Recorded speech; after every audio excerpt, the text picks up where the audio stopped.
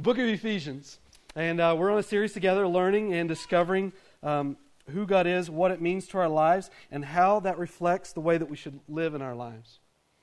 The book of Ephesians is a glorious book for us as people to study. I think it's a wonderful book for us because it communicates for us how to live life to the fullest.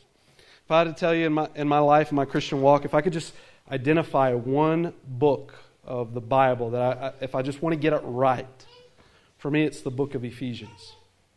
In the second half of the book, we've talked together, chapters 4, 5, and 6. It identifies for us the way that God would desire to live as light for Him in this world. It's a beautiful way in which it communicates. And I appreciate more than anything the way this book starts. Because what God is interested in and what the Apostle Paul communicates to us as he brings forth this presentation of how we live our lives in chapter 4, 5, and 6, he backs up before we get to that point and he begins to share with us in chapters 1, 2, and 3 who God is and our identity in Him. So I think the tragedy would be for us as individuals if we were to come to church and we would say to God, God, I want you to fix my marriage. God, I want you to show me how to live my life. I want you to show me how to raise my kids in a right way. And I think if we jump to chapter 4, 5, and 6 of Ephesians, we can do that. But the great tragedy and the loss would be that we would also fail to recognize the importance of connecting with God in a relationship with Him. Because it's really compelled through the relationship of the Lord that we choose to live our lives in light of His glory. And so what Paul wants us to examine as individuals is before we get to the point where we begin to live our lives for the name of Christ, is to understand who Christ is and our identity is in Him. And as God creates that identity and expresses to us who we are in light of who Christ is, it compels us to live in a way that brings Him glory. And today we're going to end with the end of chapter 1. If you've brought a Bible with you this morning, I want to encourage you to turn there. We breezed past it last week, but if you begin in verse 15, we're going to look specifically at what Paul mentions as his prayer for the church of Ephesus. And I like what Paul talks about here is because when you think about what is it a godly man or a godly individual prays about, what is the content of their prayer about, what is it they want to speak to God on behalf of themselves, on behalf of other people, what is it a person that is pursuing God? Oh, you see the light get bright there. What is it a person that's pursuing God in their lives prays about? Because it's important for us as people as well to understand that so we can encourage and enhance our prayer life. And I just want to tell you, as we look at this prayer together that Paul mentions in chapter 1, and nowhere in this prayer does Paul say, I'm commanding you to pray this way, okay? So I'm not going to share that with you. I'm not going to tell you, you have to pray this way this morning. But what I want us to recognize as we look at Paul's prayer, Paul prays 3 times in the book of Ephesians. He prays twice and mentions a prayer request at the end of the book. Chapter 1 he prays, chapter 3 he prays, and chapter 6 there's a prayer that he mentions that we should be praying for as individuals. What is it a godly individual prays for? Now, I got to tell you, when I immediately talk about prayer, I recognize that for some of us, we just want to turn off, right? I want to know the answers to how to improve certain things in my life and what God says about this, but one thing I don't want to talk about is prayer. Prayer. Prayer is painful, right? Prayer takes effort. Prayer is something I'm not good at. But I got to tell you as well that if we're considering in our lives, God, what can you do through me? We've studied the book of Ephesians, the first 2 sections out of chapter 1. What he says in the very first verse, to the faithful in Christ. God is writing this book. Paul is used of God to write this book to the faithful in Christ. And we looked at the story and the history that happened within the city of Ephesus, what God did. He turned the place upside down for His kingdom and glory. And not just Ephesus. The Bible tells us that the gospel went out through all of Asia because of what God did in this church in Ephesus. And it started in their relationship with Him. If we could get that one thought right, God could work through us in a powerful way. To the faithful in Christ Jesus. Meaning, really in our Christian walk, we're not after results. What we're after is a relationship. The Bible says, love the Lord your God with all your heart and love others. And as I love the Lord, as I'm faithful to Him, He takes care of the results. Sometimes we mention just the fruit of the Spirit, love, joy, peace, patience, kindness, these things that are manifested in our lives. It's not about pursuing the fruit, it's about pursuing Jesus, and then the fruit comes. And I got to say, within our lives, if we're desiring for God to do things, the number one priority I would say to us, the thing that we need to get in focus within our lives is just to pursue Jesus with our hearts. God, what do you want? And you know, the wonderful thing about the way God has built His church and the way that God has orchestrated His hand in this world is He's created several ways in which we can gather ourselves to know Him and draw near to Him. One is gathering in a community together to encourage each other. God's given you certain gifts to encourage the body of Christ. And likewise for other members of the church, God has gifted all of us in certain ways. And God's desire with that gift, all gifts are about giving itself away. So He creates a church community to do that. It's a beautiful thing when God allows His bride to just manifest His glory to one another. He's created His Word. You desire to know God. God has dictated to us in His Word so that we can grow in our understanding of Him. And in addition to that, we have prayer. Prayer is a powerful resource for us as individuals to grow in our relationship with God. And so what I really want to do this morning is I just want to be honest with some of the difficulties that we find in prayer life. And if we really are truthful, if you look at studies on prayer, not a lot of people pray. And if you do pray, you typically spend most of your time in prayer just asking God to do something, right? Not really spending time with the Lord. And prayer is a very challenging thing for us. And so I want us to identify the importance of what prayer is really about, talk about some of these dilemmas. And so we're going to focus on the details of what Paul talks about in the prayer. And then I just want to take a step back and look at the overarching purpose for what Paul's prayer is about for us as individuals. What can we see from a godly man praying this prayer? If you think about the challenges of prayer in your own life, some of us may start from the very beginning and say, you know what, I don't even know how to pray, and so I'm not involved in it. Some may think of the challenge, you know what, it doesn't work for me. Some of us may not feel comfortable talking to someone that we don't know. You know, talking to God, I know God wants me to pray, but I don't really know. It's just that awkward moment. You know, like first time you ever come to a church, you really don't know who these people are. You gather in this building. Well, just don't talk to me. I just want to come in and slip out the back, all right? It's just awkward until you get to know people. You got to come a few times to enjoy the presence of being here and the relationships with individuals. And it can be the same with God. There's just an uncomfortableness there. Or what about this? I don't want to busy God with my petty problems, right? I mean, I'm looking at all the problems in the world, and there's me here with it, but He could be stopping the tsunami, you know? Or what about the earthquake? You're not really focusing on the sovereign power of God to handle all things, and so you really think that your problems are just, that's the straw that will break the camel's back, right? Or what about this? I don't like to pray just because it's an obligation. I've grown up religiously, and every time somebody talks about prayer, they just tell me it's something I have to do. And so here I grow. It's like going to the dentist, man. I don't even enjoy being in the presence of God. I feel guilted by experiencing Him in the prayer life, and so I don't even want to do that. Or maybe you think it doesn't work, so why should it even be important? Or how about this? Here's a big theological thought for us this morning. If you caught this in the last previous verses, it said this: God, who works all things after the counsel of His will. Now you think about this in your prayer life.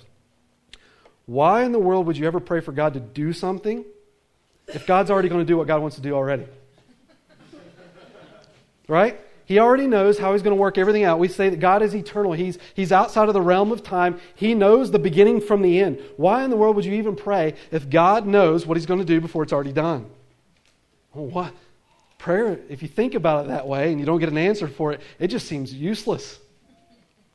I don't need to talk to God. He's already going to do it. I think about it, but He's got it under control. Those are just some of the dilemmas of prayer. So this morning, what I want to say to us is, I'm not going to give you an answer for it. No, I'm just kidding. We're just going to leave with all those dilemmas. I'm not praying ever again. But no, that's not what I'm going to do. I want to talk about why pray. And one of the things I want to talk about when we discuss why pray as people is really what prayer is and what prayer isn't. Because a lot of the reason as to why we don't want to pray is because we have a poor understanding of what prayer really is all about. Okay? And so when we consider Paul's prayer, the first thing that he begins to do, let me just turn there in the passage of Scripture, we'll start to reason. He says, "For this reason, I too, having heard of the faith in the Lord Jesus which exists among you, and your love for all the saints." Let me just point this out. Paul's not praying yet, but he's identifying something about a healthy church. You guys see that? They have faith in the Lord, they're loving each other, man. That's what church is about. And there's more to the content of the core of what a church is about, but the driving force to the church is we love God with all of our heart, and how we love God and we're pursuing Him in faith. How is that going to impact our lives to see this world transformed for the sake of Christ? That happens in the church, in your family, out in the community, whatever it is. But Paul is saying, this church is healthy, and let me just tell you why. Because they're loving God with all their heart, and they're loving each other. And on that backbone, guys, I'm mentioning this prayer for you. He says, "I do not cease giving thanks for you, making mention of you in my prayers, that the God of our Lord Jesus Christ, the Father of glory, may give to you a spirit of wisdom and of revelation in the knowledge of Him." Why do we pray? I just want to point out just the purpose behind Paul's prayer for just a moment. And that is simply this. We pray because God desires to use you to accomplish His will in this world. God has a will. God's will be accomplished.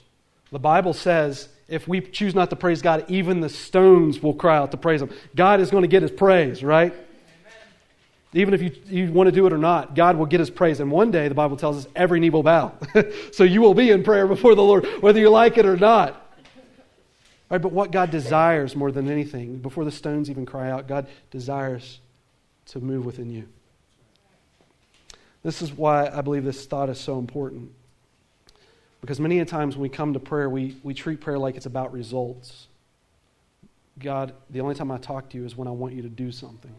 Right? But I'm going to throw out a thought here for just a minute. What if God's primary interest isn't results?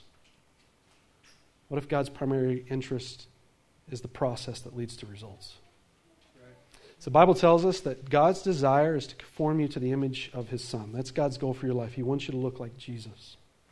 God wants to move and work in your heart to conform you. Now, I believe this. If you're coming to God and you're saying, "God, I want you to fix this problem in my life. I want you to fix this relational stress. I want you to fix my marriage. I want you to..." I believe God can intervene in hearts. God can make hearts sensitive to whatever He wants us to do. But you know what I think? I don't think like we just do I Dream of Jeannie prayers where we just close our eyes and we say it, we twinkle our nose, and all of a sudden we open our eyes and your spouse is just a picture-perfect image of what you think your spouse should be, right? I don't think that's how God works. I think this is what God's interested in. God, I'm praying, if you're praying for your marriage, God, I'm interested in what you can do in my marriage, God, and I want you to heal it, I want you to fix it, God, I want you to strengthen it, and you know what, God, I think what God would be interested in that process is in that prayer, begin to take your heart and create a sensitive heart within you to cause you to transform into His image, to go as His agent into that relationship, to see things the way that He would desire to see it, and carry the love that He would desire for you to carry, and the patience and forgiveness to watch that marriage be healed. God is interested in the results, but I think more importantly, He's interested in the process of conforming you as an individual to work in that relationship. I believe it's in Matthew chapter 9. Jesus comes before the disciples and He says this, "Pray, I want you guys to pray that the Lord of the harvest will send forth laborers," right? I can see the disciples, "Oh yeah, man, God, we got that covered. Lord, what I want you to do is find people to go out and do what you called them to do."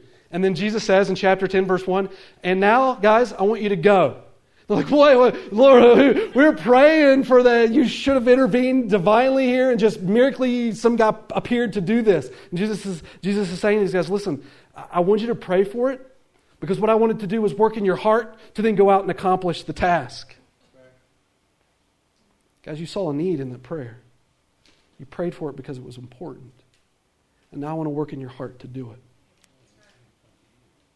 Prayer is about a process.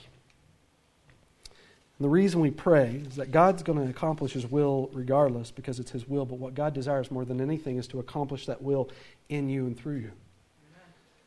God has chosen you It tells us in Ephesians chapter 1, we saw it together last week, before the foundations of the world, He loves you. And He's lavished His love upon you. And you have become a creature which could profess the goodness of God to this world. And you think how beautiful it is that you then take those requests of the needs that you see in this world because God is working on you. And you lift up those prayers. And now God is working in you and through you to see those things accomplished. It's beautiful, isn't it? It's not just about results. It's about a process and experiencing Him. We talk about, in addition to Paul's prayer, we recognize when we read that previous verse, that in verse 11 where it tells us that God's going to work all things out according to the course of His will. God already knows the beginning from the end. You read the book of Revelation, it's a declaration to you that we're all going to be worshiping Jesus someday, and He wins, right? We're going to be face to face, worshiping Jesus. He wins. The end of the book is done. We know how it concludes, so we can pursue with such great joy, knowing that at the end, if we focus on His kingdom, we win. It's wonderful. Amen. God's got all things worked out according to His will. I found extreme comfort in that. And knowing when I pray, God, it tells us, works all things together for good to those who love God. God's got it under control. He's thinking of my best interest in this world, working things out for His good, to His glory, which is to my benefit. I'm going to belong to a kingdom that is glorious. So regardless of what happens, even though I look at the challenge of God working all things out to His will, and I see a dilemma with it, I still can rest comforted knowing that God is going to bring such glorious things to my future. But I would say this about prayer. Knowing that God is going to work all things out according to His will. Prayer isn't about changing God's mind. Prayer is really about changing my mind. Malachi chapter 3 and verse 6. I am the Lord, I change not. I think you put it any more bluntly, God. I understand, right? What you've said to me. You are God. You are sovereign. You know from the beginning from the end. You're outside of time. You can see the course of history, which I can't even fathom. And you know how you're going to work, but you desire to work in me. And so I'm taking this opportunity of prayer. Not that I can tell you what to do, God. Not that I can say, oh, you know what? God, He doesn't know my needs. And I just need to clue Him in on the Ferrari or the giant house or the large bank account. I can't believe He doesn't know this, right? God is not interested in you changing His will because His will doesn't change. What He's interested is conforming your will to His. And prayer becomes an opportunity for us as people to quiet our spirit before the presence of the Lord. You think of your life right now, how many opportunities you have in your day where your soul is just quiet before the Lord. When you read the stories of Jesus in the Gospels, you'll see crowds coming after Jesus, and it'll tell us to get away from the crowds. Jesus will get up before the sun comes up, and He will get lost out of the town. And He wants to go up to a mountain, and He gets by Himself to be with the Father and pray before His presence. He just wants to be before the presence of the Lord. Doesn't tell us the content of Jesus' prayer in many of those situations. But He's just taking the opportunity in the busyness of life to quiet His soul before the Lord. Not that God can change His mind, but that the Lord can begin to work on our hearts and to conform us to His will. Prayer for us is about a process that God is doing in us. It's not about changing His mind. It's about changing our mind that we can see the way that He is working in this world. In addition to that, prayer is more about knowing and experiencing God rather than simply taking from God. Do you have one of those friends in your life where they're the ones that always come up only when they ever need something? You know what I'm talking about? Or maybe you are that friend, so let me say it this way. Have you ever like borrowed a couple $100 from somebody and didn't have the money to pay it back? And then every time you saw them, it was just awkward. Like, oh man, this is just a weird situation. I don't have the money. You see them in Walmart, you're like, oh man, look at the other day. You're like that. You ever been in that situation? You think about, if that's what our prayer life has become, how awkward of a situation it is to pray before the Lord. Hey, dude, I'm back again. It's me. I need this. Here's my to-do list. It's like this. God, I have been building my kingdom. You, O glorious one, are my servant. I will give you the list for which you need to take to accomplish my kingdom in this world. Right? Doesn't sound pretty when we say it that way, does it? Because we know what it's about. It's about His kingdom, not mine. And you think about the way that we pray sometimes. You're right. Most of my prayers have just been about me and what I want for the world that I'm trying to build. And little about sitting before the presence of God, allowing Him to work in my life to change my mind, to conform to His. Prayer really is about knowing and experiencing God rather than simply taking from God.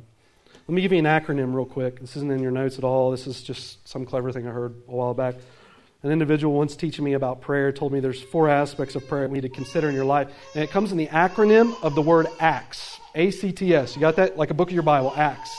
He says, the presence of God, when we want to pray before the God, we consider the acts that we do as individuals. We adore God. Or we confess before God. Or we bring thanksgiving before God. Or ask God for supplication, which is to meet my needs. God, I have these needs. God cares about what your needs are. But that's not what prayer has to be about. Adoring and experiencing His presence, confessing before Him in your relationship, enjoying God with thanksgiving in your heart. Prayer is more about knowing and experiencing God rather than simply taking from Him.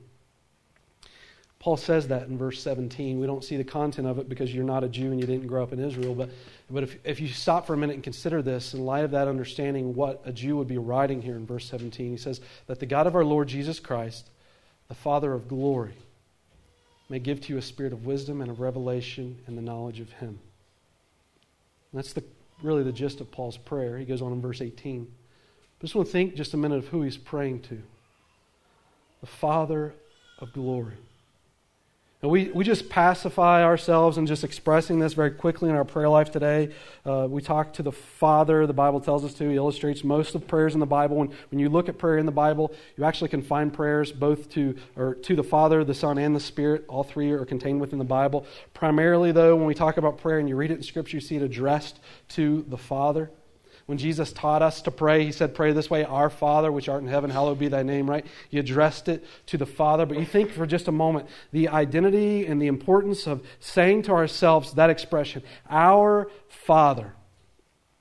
If you began to open up a prayer like that in first century Judaism, they would consider it as blasphemy.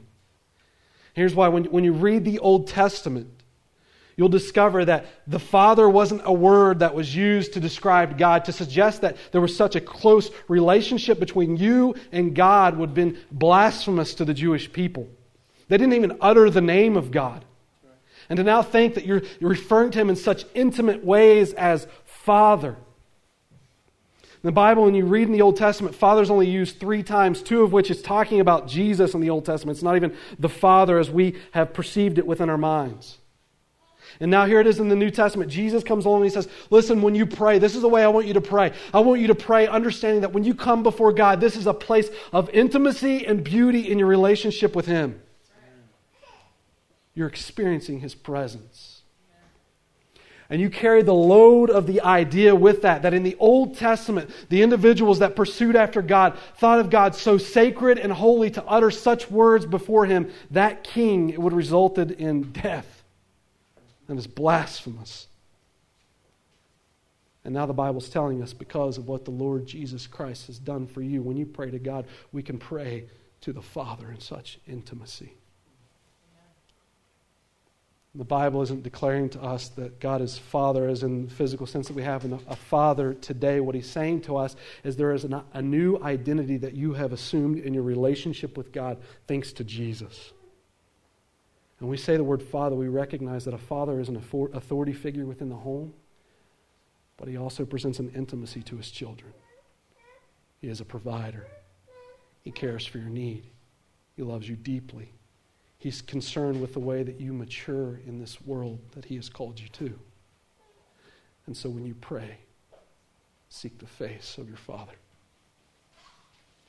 He goes on and talks about the presence of God in this passage, that we're praying to the Father who is both of authority and intimacy to us. And he goes on and says that He may give to you a spirit of wisdom and of revelation in the knowledge of Him. And then he says in verse 18, I pray that the eyes of your heart may be enlightened. Paul is praying for just 3 things here. Wisdom, revelation in the knowledge of Him, and that your hearts would be open. You look at the content, the specifics of the prayer. What is wisdom to us? Wisdom isn't the understanding of truth, it's the application of it. So truth is taught, and then you're wise when you live it, right? That's a wonderful thing. You read the Bible, and then you decide to do something about it, right? It's not just words on a page. It's intended to guide our lives, to give us a way to pursue a path for this world in knowledge of God and in truth and living. So we want this wisdom. And he also prays that we would have this revelation in the knowledge of Him. I just want to talk about this word revelation for just a minute because it can become dangerous in its thinking. What exactly is Paul talking about here? I believe God can lead in our hearts for us to do particular things in this world. God impacts hearts different ways. He compels me in ways to do things for individuals that He doesn't compel other people. God makes my heart sensitive to what He's leading. And it may be different from the way that God has made your heart sensitive, but always be encouraged to pursue the way that God would work in your life, the way that God has gifted you to work in this life. But the danger comes in the word revelation in that every religion of the world starts with someone saying, I have a revelation from God, right? And this is what He wants you to know. And then they begin to dictate a bunch of truth they want you to believe. It happens both outside of Christianity and inside of Christianity. This is what God told me, Islam. This is what God told me, I'm a Hindu, right? There's got to be a way in this world that when someone tells me, God said this, God revealed this, God wants me to know this, how in the world am I going to come to the understanding that is really what God had to say? If I believed every kook that came through the door here at our church, I wouldn't know up from down. I probably shouldn't say that as joking because I understand people genuinely believe some of those things. But it's crazy. How, as an individual who wants to pursue God in this world, am I going to determine that when I'm praying to God, God, give me wisdom to live this life and give me revelation of understanding your truth? How in the world am I going to determine whether or not it's accurate? How do I know if it's even God? I got to tell you, the one basis that God has given us to measure that as people is His Word. Now, if you have no confidence in God's Word and what it presents and whether or not it's true, then I would encourage you to examine God's Word as to whether or not it's true. But the way all of us collectively together can look to see, okay, is this what this statement this person is making is accurate or not, is open up God's Word and see what God's Word says. Matter of fact, to validate that, God said to even do that with His Word. In Acts chapter 17, He's called the Bereans, more noble than those in Thessalonica, because they received the Word of God with readiness of mind, meaning the apostles went out and they were teaching, but then it says they searched the Scriptures daily to determine whether or not it's true. So they're even saying to the Apostle Paul, listen, we love your teaching. It sounds great. It could impact our lives. But man, if it has nothing to do with God, even though it sounds good, we're going to pitch it and call you nuts, man. Right. Deuteronomy chapter 13 and 18, it literally says this. If someone comes into your life, this is Old Testament law. If someone comes into your life claiming to be a prophet for God, and they say something that doesn't match Scripture, take them out and stone them. That's how important God's truth was to him. We don't want to distort it. We don't want to eliminate it. God's truth is relevant. God's truth is important. God's truth defines who we are in Him. We need to see Him truthfully. So if someone wants to reveal something to you that opposes the truth of God, Old Testament, they're dead. It's serious. Because if we don't get God right, we don't get our life right. Amen. And to go out into this world and just say, this is it, man, without looking at God's Word, and that is dangerous. James says in chapter 3 of the book of James, I think it's in verse 1, that those who proclaim to be teachers of God and go out and teach about God and it's incorrect, you're going to be held at a higher standard. God takes it serious. And so it says to me, this prayer is important. God, I want to know you for who you are. 2 Timothy chapter 3 says this, all Scripture is given by doctrine, for reproof, for correction, for instruction in righteousness. God literally saying, my word is the map to dictate to you whether or not something's true. So I would even say to you this morning, if I'm saying something to you, even if it sounds good or it doesn't sound good, go find it. Make sure it's biblical. Because the prayer of our heart is to connect with Him that He may challenge us in this world and encourage us and strengthen us to pursue His glory. And so he says in verse 17, listen, we're praying with intimacy for God. We want the wisdom to live right. We want the revelation of God to understand who He is truthfully. We use the Word of God as a basis for that, as the way God has given it to us. he says this, I pray that the eyes of your heart may be enlightened. Let me just say, I think the first 2 points are great, and they're horrible without the last point. First 2 points are great. It's good to know God's Word, knowledgeable of it. It's good to have wisdom on how to live it, and you can have that without connecting to God. You know that? I can understand that God's Word says for me to love my wife, and I can go home and love my wife, and I can do that without being connected to God in my world.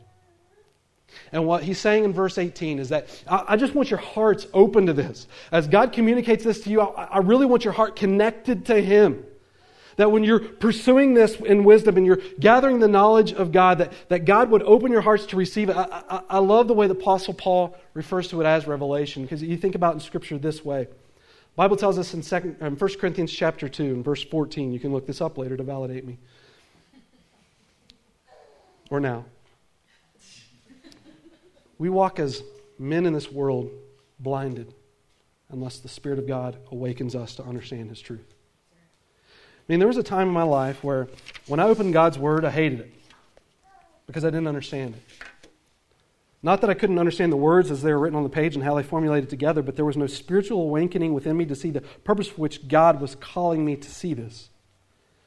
God's Spirit had to supernaturally come into my life and awaken my soul to see the content of these pages the way that God would desire for them to be written. God breathed life into me, and in that, I saw life in His Word. And Paul is praying for us in this passage, not only that we have the truth, but that God is breathing His life into us, revealing the truth of what His Word contains, so that our heart, in verse 18, would just be connected to Him as we live. That's good stuff, man.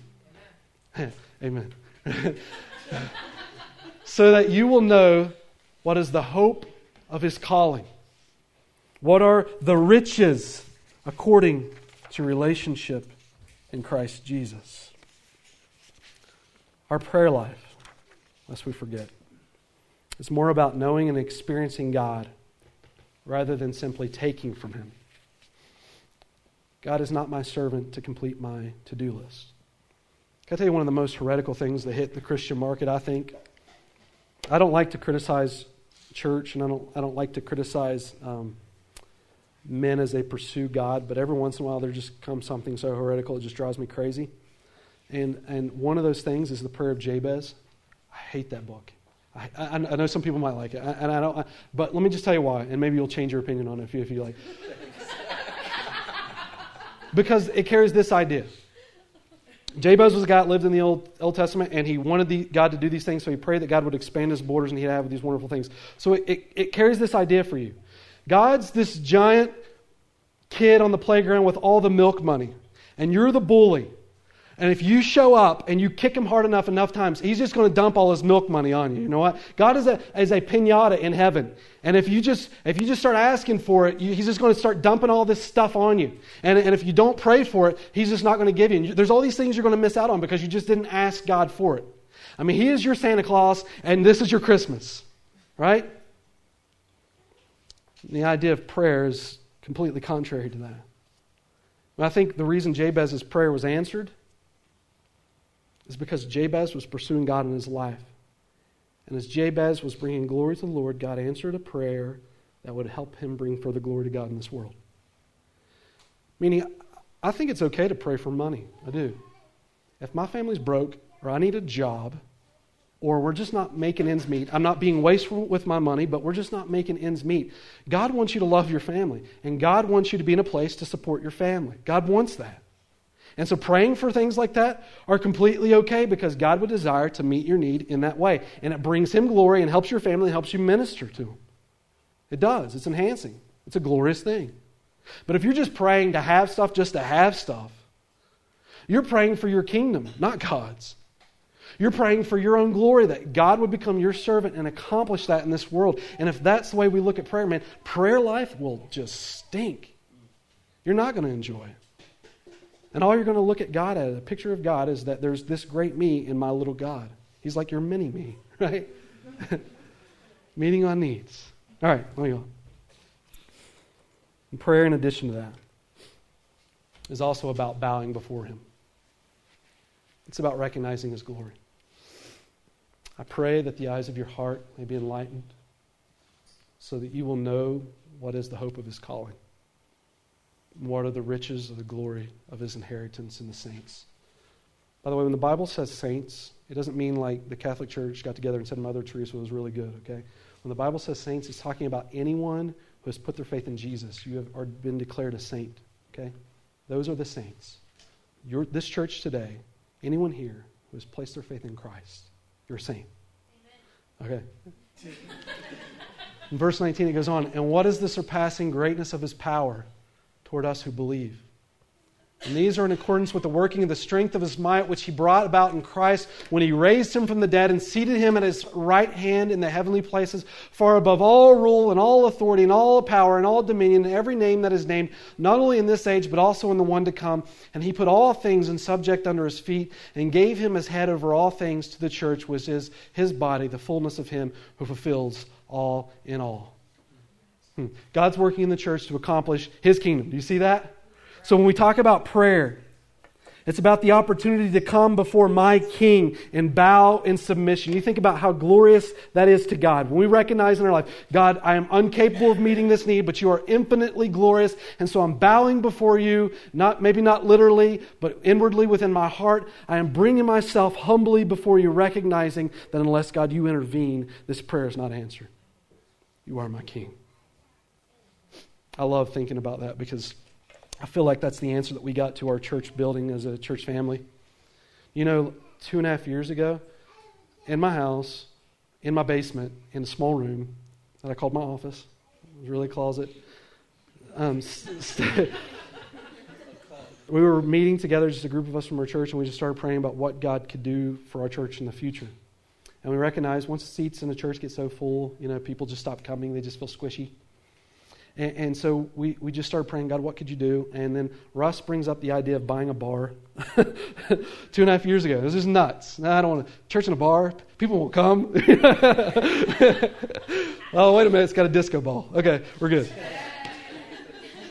So 2.5 years ago, this thought came out. We prayed for it. And then every day for 2.5 years, we drove past this building and we just prayed for it.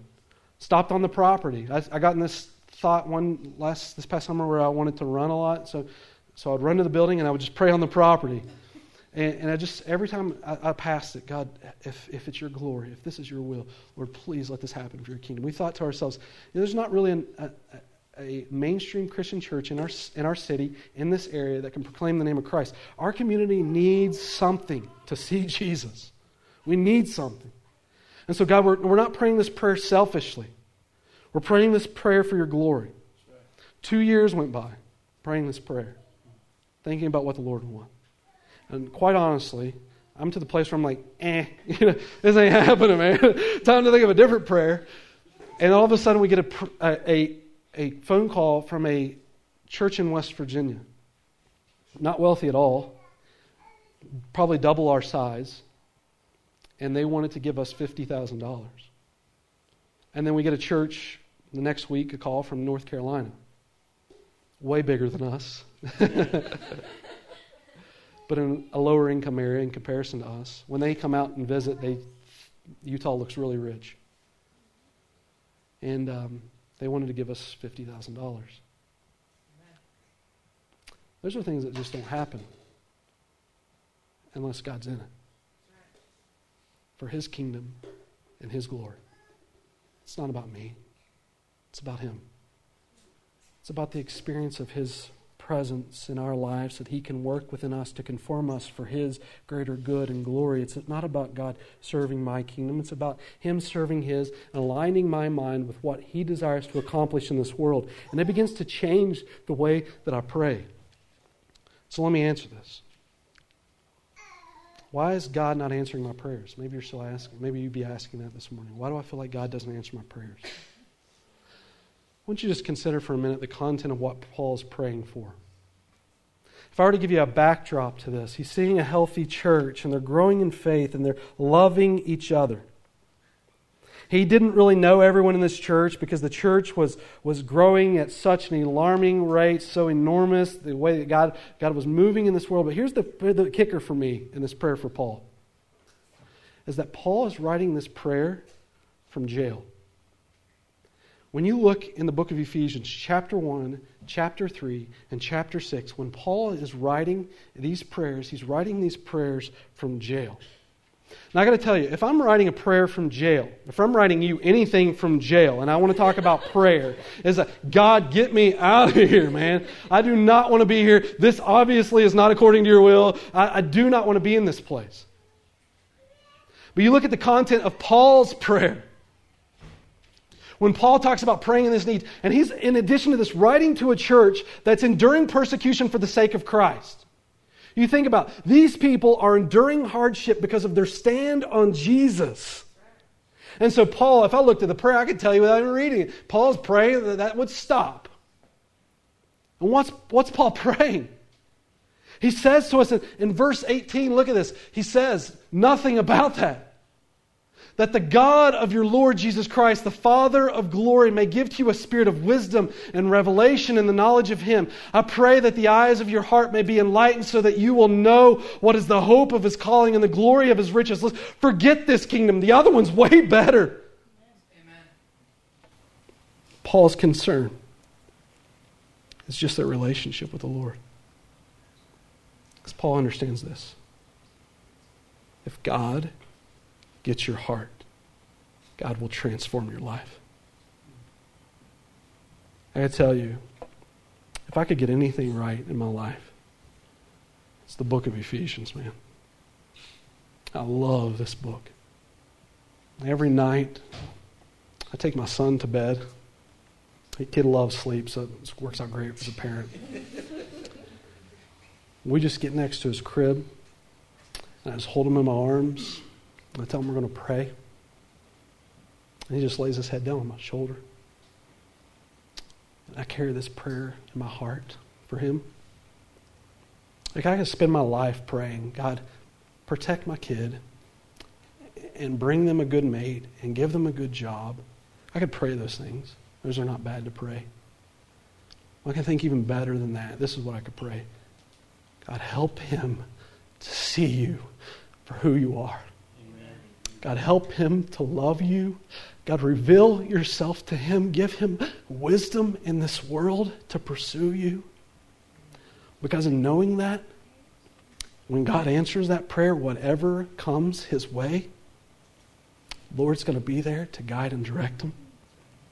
How beautiful it is for me that rather than carry all the problems in the world for my son, I could just stop like the Apostle Paul praying for this church and just say, Lord, make yourself known in his life. If we can just give God our heart, he could transform our life. The reason our prayers don't work is because most of the time, if we're honest, if we are praying, we're just treating God like our servant. Maybe I'm being too accusative in saying that. Maybe I should just say me. I treat God like he's my servant.